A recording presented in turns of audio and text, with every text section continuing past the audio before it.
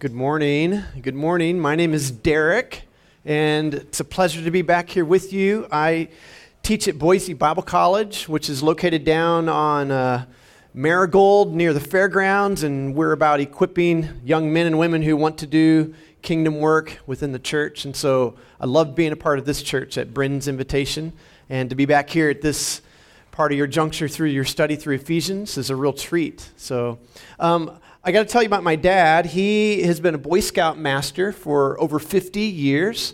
He's kind of segueing out of that a little bit more. He's about 82, very healthy, rides his bike, goes swimming every day. I got to see him this past summer. And, he's in good health, but he's kind of been thinking realistically, should he pass from this earth and go to heaven before my mom? So he's just processing that. He wants all of his Boy Scout stuff to kind of be preserved, okay? So when I'm there at the summertime, we're talking about this stuff, and I've seen all that Boy Scout stuff before, but he opened up a few memories that I had not ever thought about with him before, and camping, excursions, and then he showed me something I'd never seen before. He opened up this drawer, and he showed me these medals that he had gotten for walking the Abraham Lincoln Trail.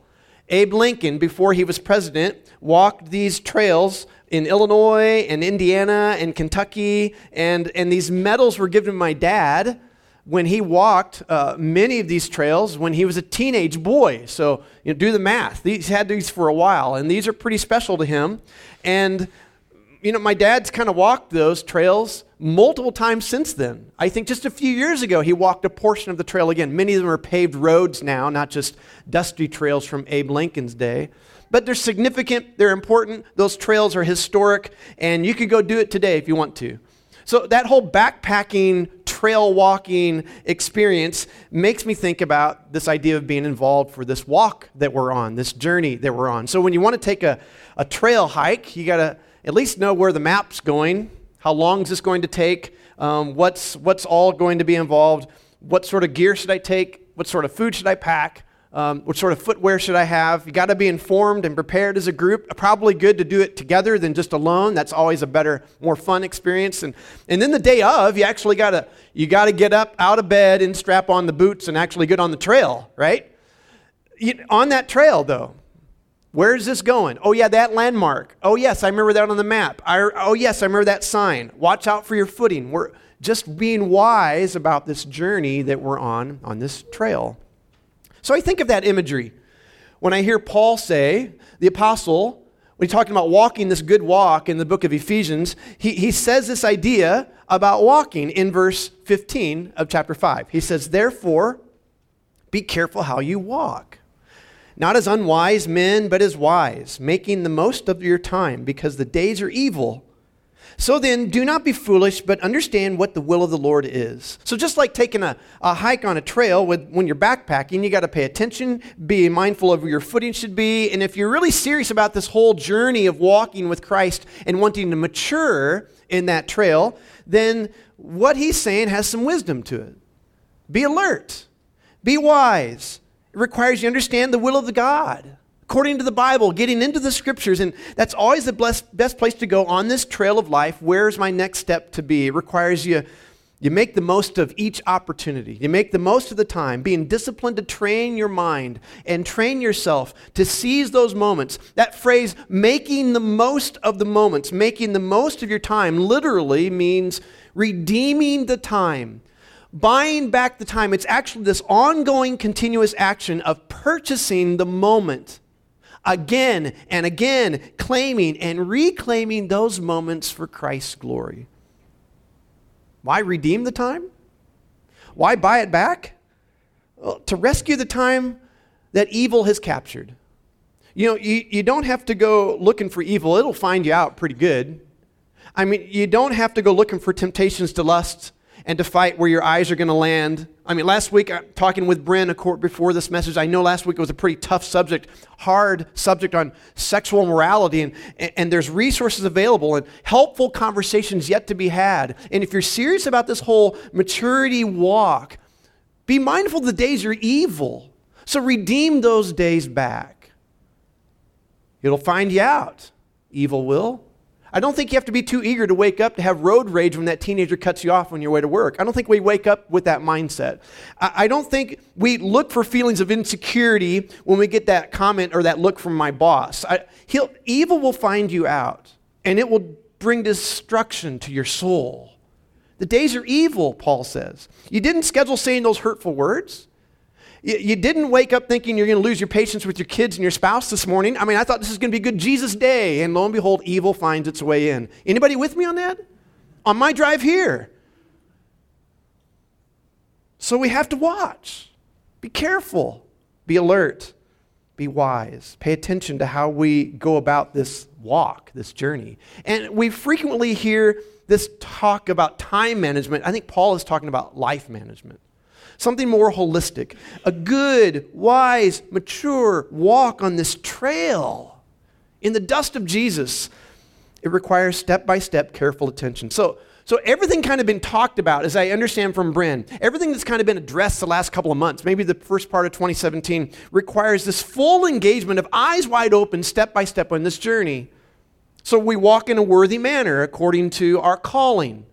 We walk in unity. We walk together in ministry. We walk with not the old ethics, but now the new ethics. We walk in this community-building relationship, not this community-destroying relationship. We walk in light. We walk in love. Those are some of the themes that Paul's been kind of hitting on in chapters 4 and 5. And all this requires careful attention to learn how to walk wisely, seizing those moments from evil for God.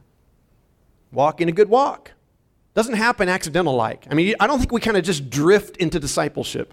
I don't think we just kind of slide into being like Jesus. It requires intentionality, and that's what Paul is saying in this section. Then Paul gives this key to walking a good walk, to walking a maturing walk. It's the power behind walking into maturity as a Christ follower. And all the instructions that Paul's been kind of listing so far, all of those depend on this command we're going to talk about in just a minute.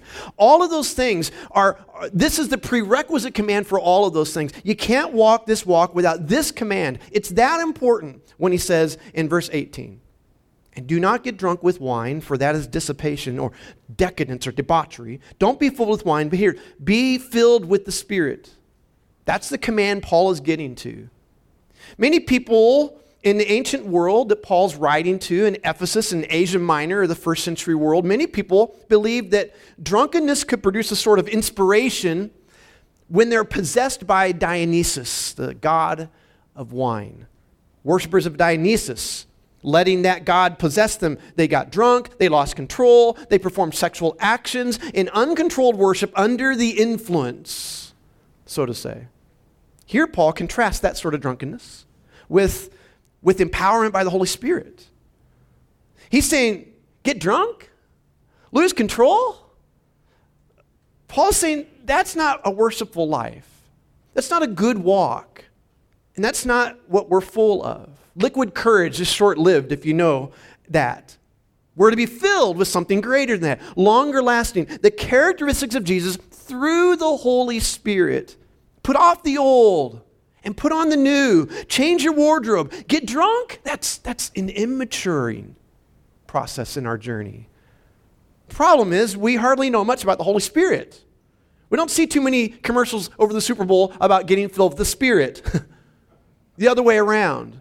So for thousands of years, if I can run with this idea, we've lived with oxygen and having no idea about the chemical properties of that oxygen. For thousands of years, we haven't figured out how our bodies work, but now scientists have learned and explored and understand the ability that we can partner with how oxygen works. And so now we have learned how to fight fires better, how to save lives, actually how to create better performance in athletes. Now that we understand we can partner with oxygen, we get it. Okay, there's the idea that I wanted to run with.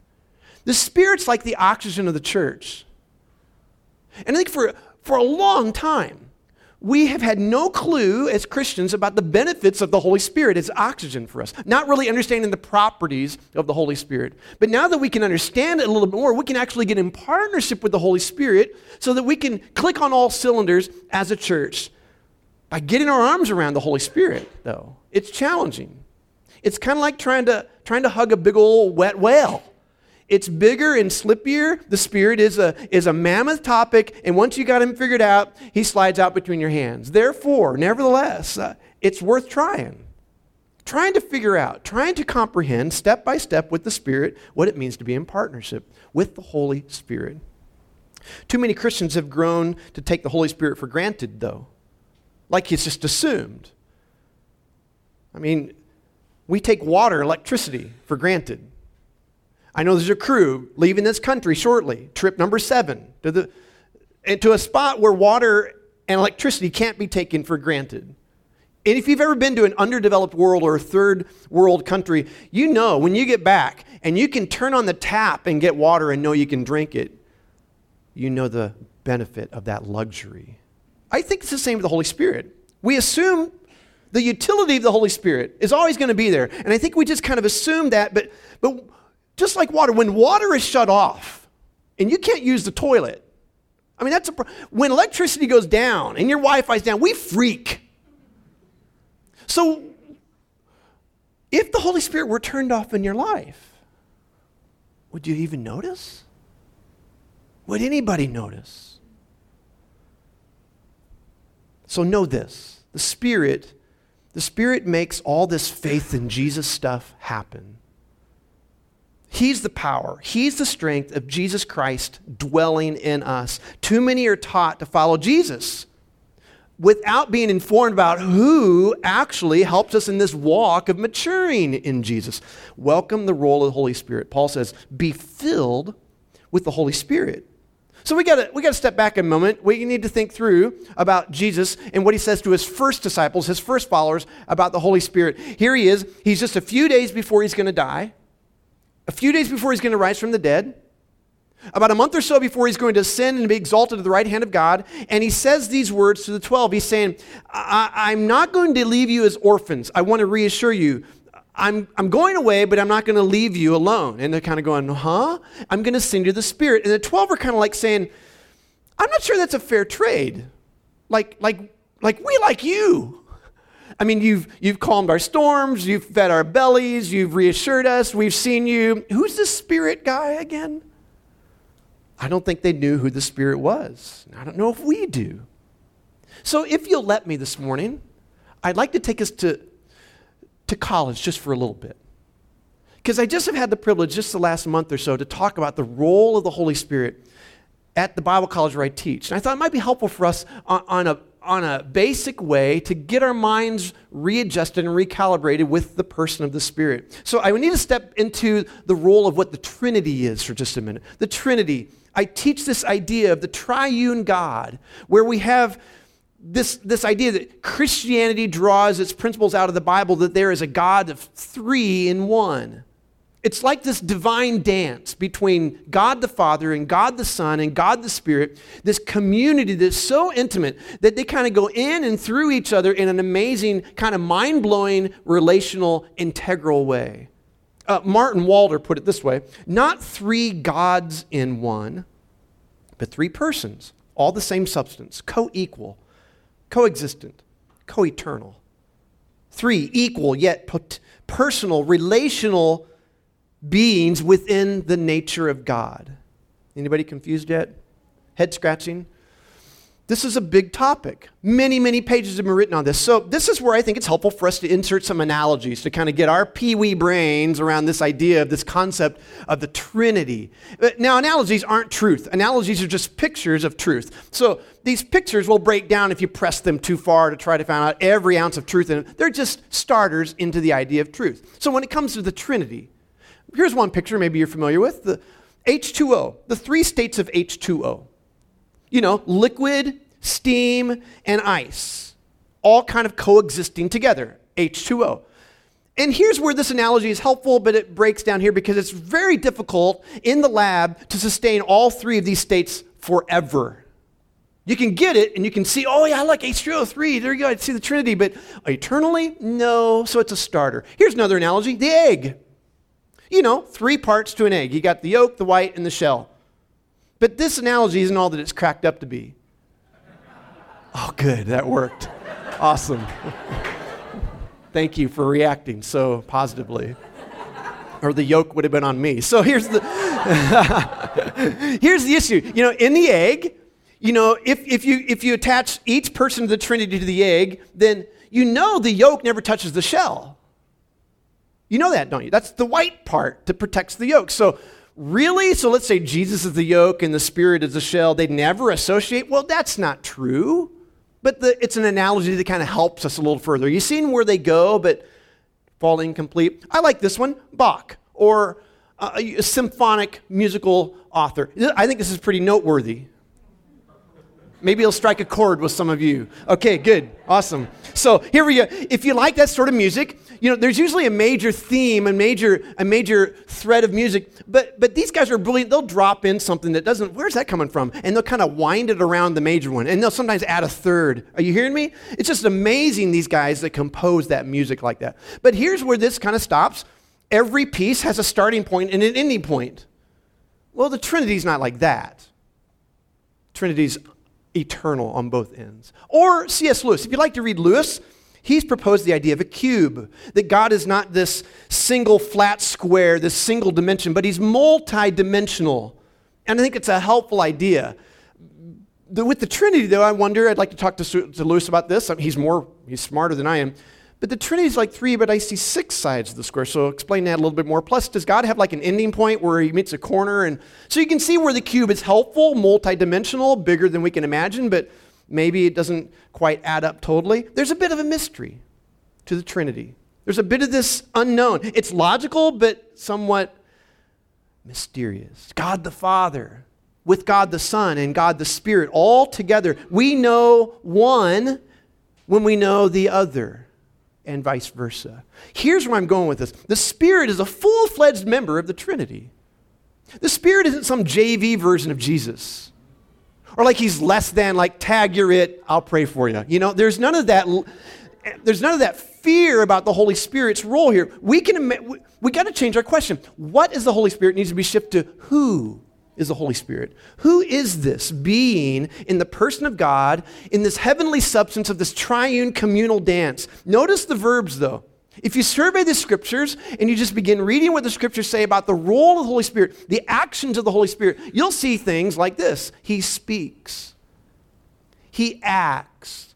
He calls. He leads. The Spirit guides, He comforts, He knows. The Spirit teaches, the Spirit decides, and the Spirit grieves. This is a person in the Trinity. It's not what we're being filled with, but who we're being filled with. Just like Jesus was in God in flesh, the Spirit is God in spirit. Listen to Jesus as He prepares His disciples for His departure. John 14, He says, I'll ask the Father, and He'll give you another helper, referring to the Holy Spirit, that He may be with you forever. It's important to note in our New Testament part of our Bible, and that part originally was not written in English. It was written in Greek originally. And so our English words have a Greek word behind it. The English word another has a couple of Greek potential words behind it. One is heteros, another of a similar kind. It's the root to where we get heterosexual, similar, human, just another that's a little different. That's not the word here. The word is allos, another of the exact same kind. I will send you one just like me, He tells the 12. No one less than, but someone equal to. I'm leaving you physically, but I'll reside with you spiritually. Jesus, in a way, is the mugshot of the Holy Spirit. So get this, the person of Jesus in us, Jesus gave Himself in spirit form to be in those who follow Him, those who walk behind Him. And here's the profound truth. God being with us, that is good. But God being in us, that is so much better. Indwelling us, be filled with the presence of God via the Spirit. But some have received the gift from Jesus and don't even realize who they've been given. Bill Bright tells the story about, in West Texas, a famous oil field called the Yates Pool. Here's the backstory to that. In the 1930s, during the Depression time, there was a field where a sheep rancher owned this land named Mr. Yates. Mr. Yates he had a hard time managing his money such that he could keep his farm going, pay the principal, pay the mortgage, and take care of all his employees. It was a tough time. And so with little food and little money for his family and even friends, a lot of the people in that part of Texas and the nation at that era lived on government subsidy. So day after day, Mr. Yates grazed his sheep on those rolling West Texas hills with a lot of doubt about if he'd have it a month more, troubled inside on how to pay the bills. And then the seismographic team showed up and said, Mr. Yates, we think maybe there might be some oil in your land. Would you mind if we could explore? They signed a lease contract. They put a wildcat down there. About 1,115 feet, they struck an enormous oil reserve. The first load of oil was 80,000 barrels a day. The subsequent wells were found that were 2 and 3 times bigger than that first one. And even 30 years later, a government agency went in and they showed that still had, one of those wells still had a potential to flow 125,000 barrels of oil. So here's Mr. Yates. He owned the land flat out. The day he signed for those papers to receive all the oil and mineral rights of that land, it was his. And yet, he's living on relief? Government subsidy, food stamps? This multimillionaire in poverty? What's the problem? He didn't know the oil was there. He owned it, but he didn't possess it. The farmer didn't know it, so he didn't live like it. I think oftentimes there's Christians that we don't really realize what we have, and so therefore we don't live according to that. The moment you became a child of God, the moment you became a follower of Christ, the moment you had all the resources available to you, do you know that? Do you realize that? Everything you need to be a man or woman of God on this trail of walking this good walk, including all the wisdom and all the love and all the fortitude, all the patience, that's now available to you at an amazing reservoir of resource. We're taught to follow Jesus, and yet we live in spiritual poverty, not possessing what we've been given. Paul's point in Ephesians 5 is this. It's not a question about if you've received the Holy Spirit, if you're a Christ follower. The point is if you're being filled with the strength of His presence. The resources are important. His power, His authority. But we don't want to depersonalize Him. It's not a what, it's a who dwells in you.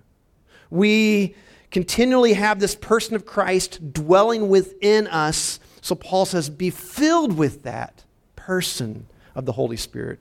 A couple of things that are noteworthy, I think, here. One of them is, this is an active verb in a passive form. Literally, it reads this. It's on the screen, literally. Keep on letting yourselves be filled with the Spirit. Keep on letting yourselves active, but in a passive role. You can't fill yourself with the Spirit. You just make yourself available for the Spirit to fill you. This means that you intentionally work to continually place yourself in a receiving position so that the very person of the Holy Spirit can fill you. This filling isn't completely up to you, and it's not completely up to God. It's a partnership, this dance in a way. You and I both have a role. So keep on letting yourselves, keep on working at letting yourselves be filled with the Spirit. Here it is. I don't think He'll reside where He's not invited. He won't set up residence where you don't say, I'm completely available to you to fill me. And here's the second thing. As Americans, we really have to work at this with scripture reading. But this is not a singular being filled. This is a communal being filled. This is a plural verb. Y'all keep on letting yourselves be filled. Hear that? So together we're letting the Spirit fill us. We walk in the Spirit in a personal way, but it's never individual or isolated.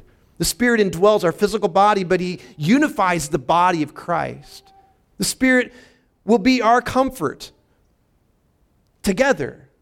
It's not just you imitating Him, it's us imitating Him. And He empowers us to be a colony. He empowers us to be His ambassadors. And He builds His community of Christ through the spiritual talents you each possess, but collectively, it's a synergy that's made out of heaven. So it's not a question of if we're received Him, it's a question of are we utilizing Him?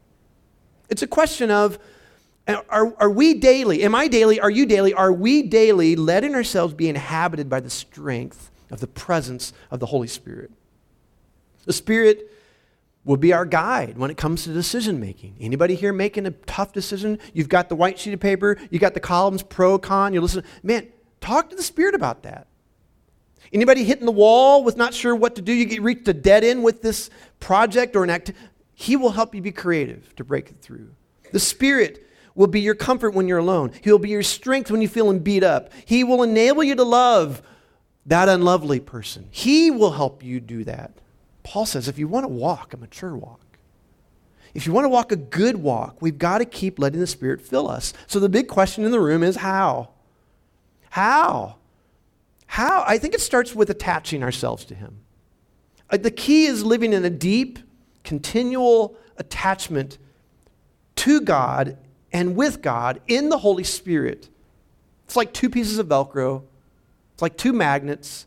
Both are required to adhere and to attach themselves to that. So living in partnership, truly living in partnership, walking in step with the Spirit, in sync with the Spirit. Paul pictures it as though we're walking hand in hand, almost like this ongoing date into engagement, in courtship, and into marriage.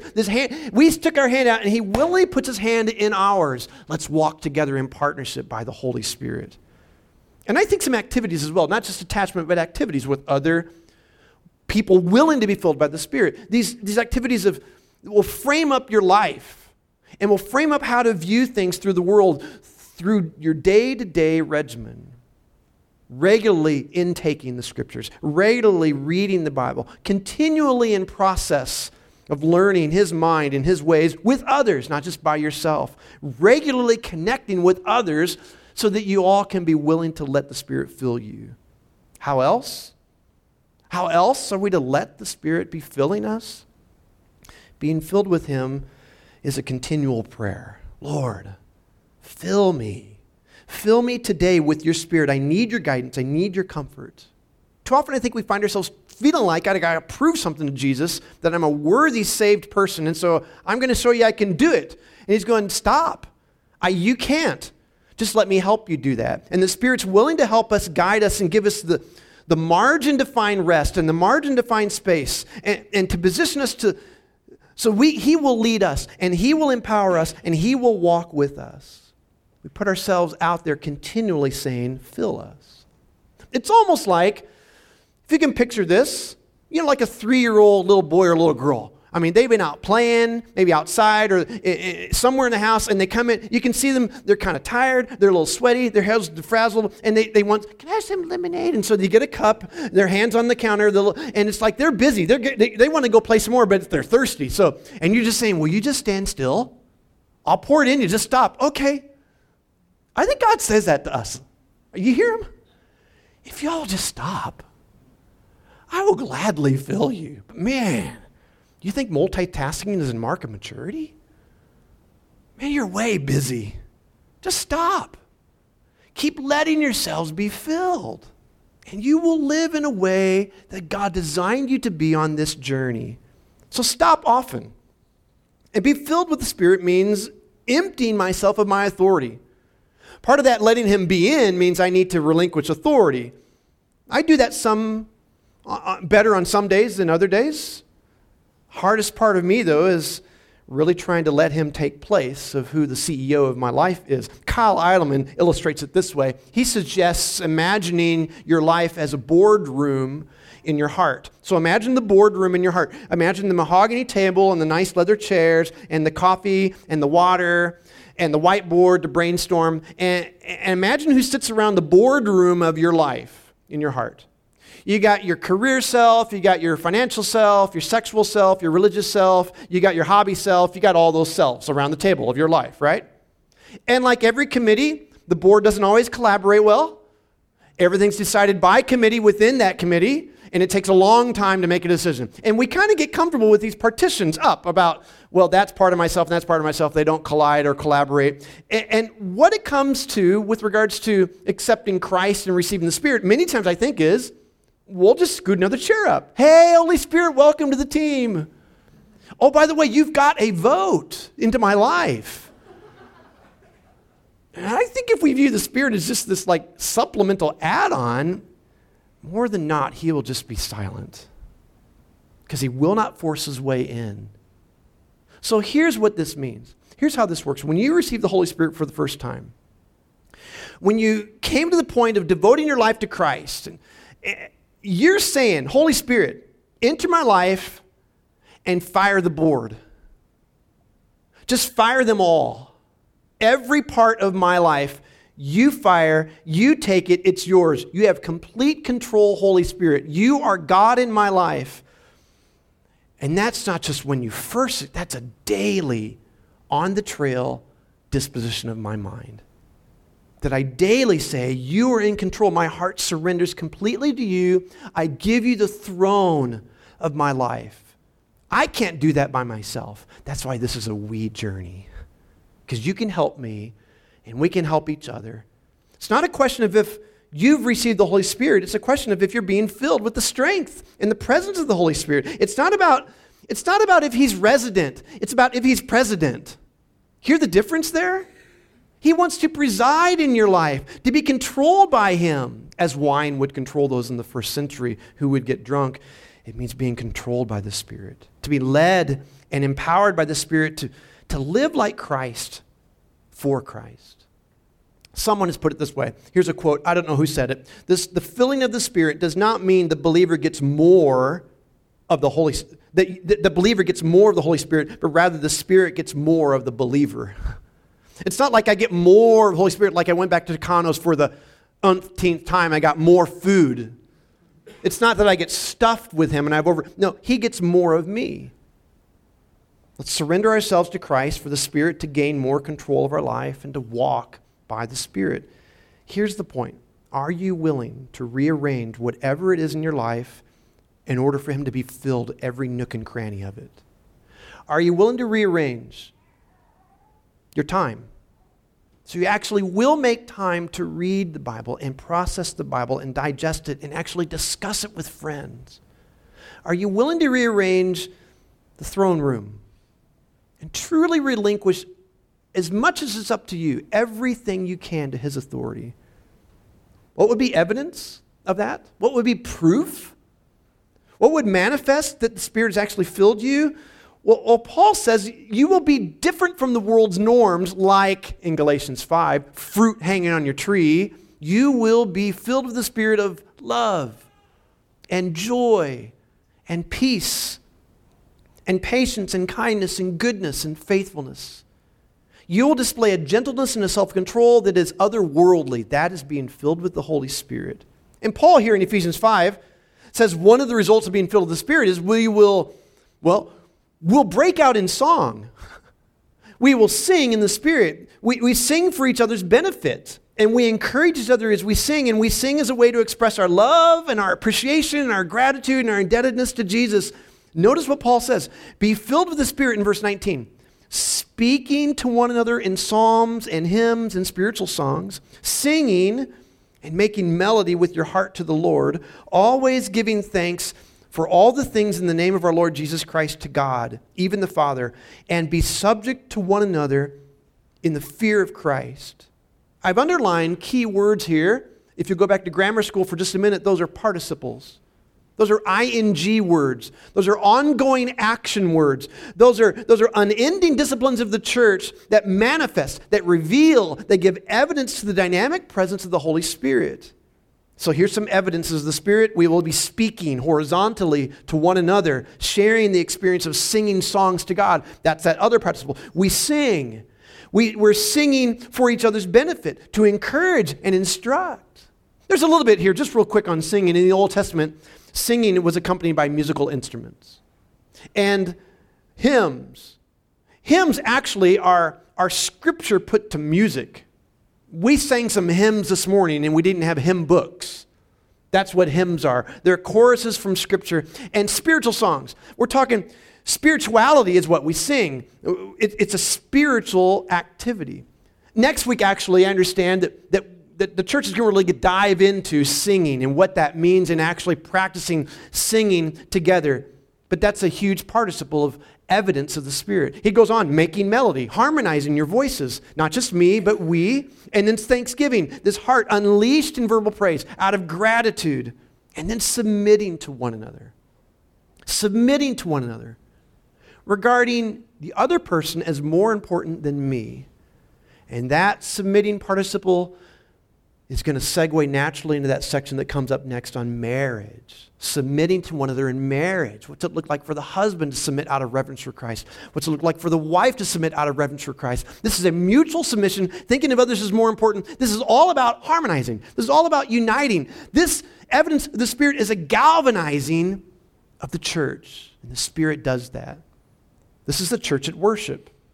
It's not just a personal relationship, it's a communal relationship. It's not just a me walk, it's a we walk on this trail. We walk with God together. And that's what's noted here. Corporate worship.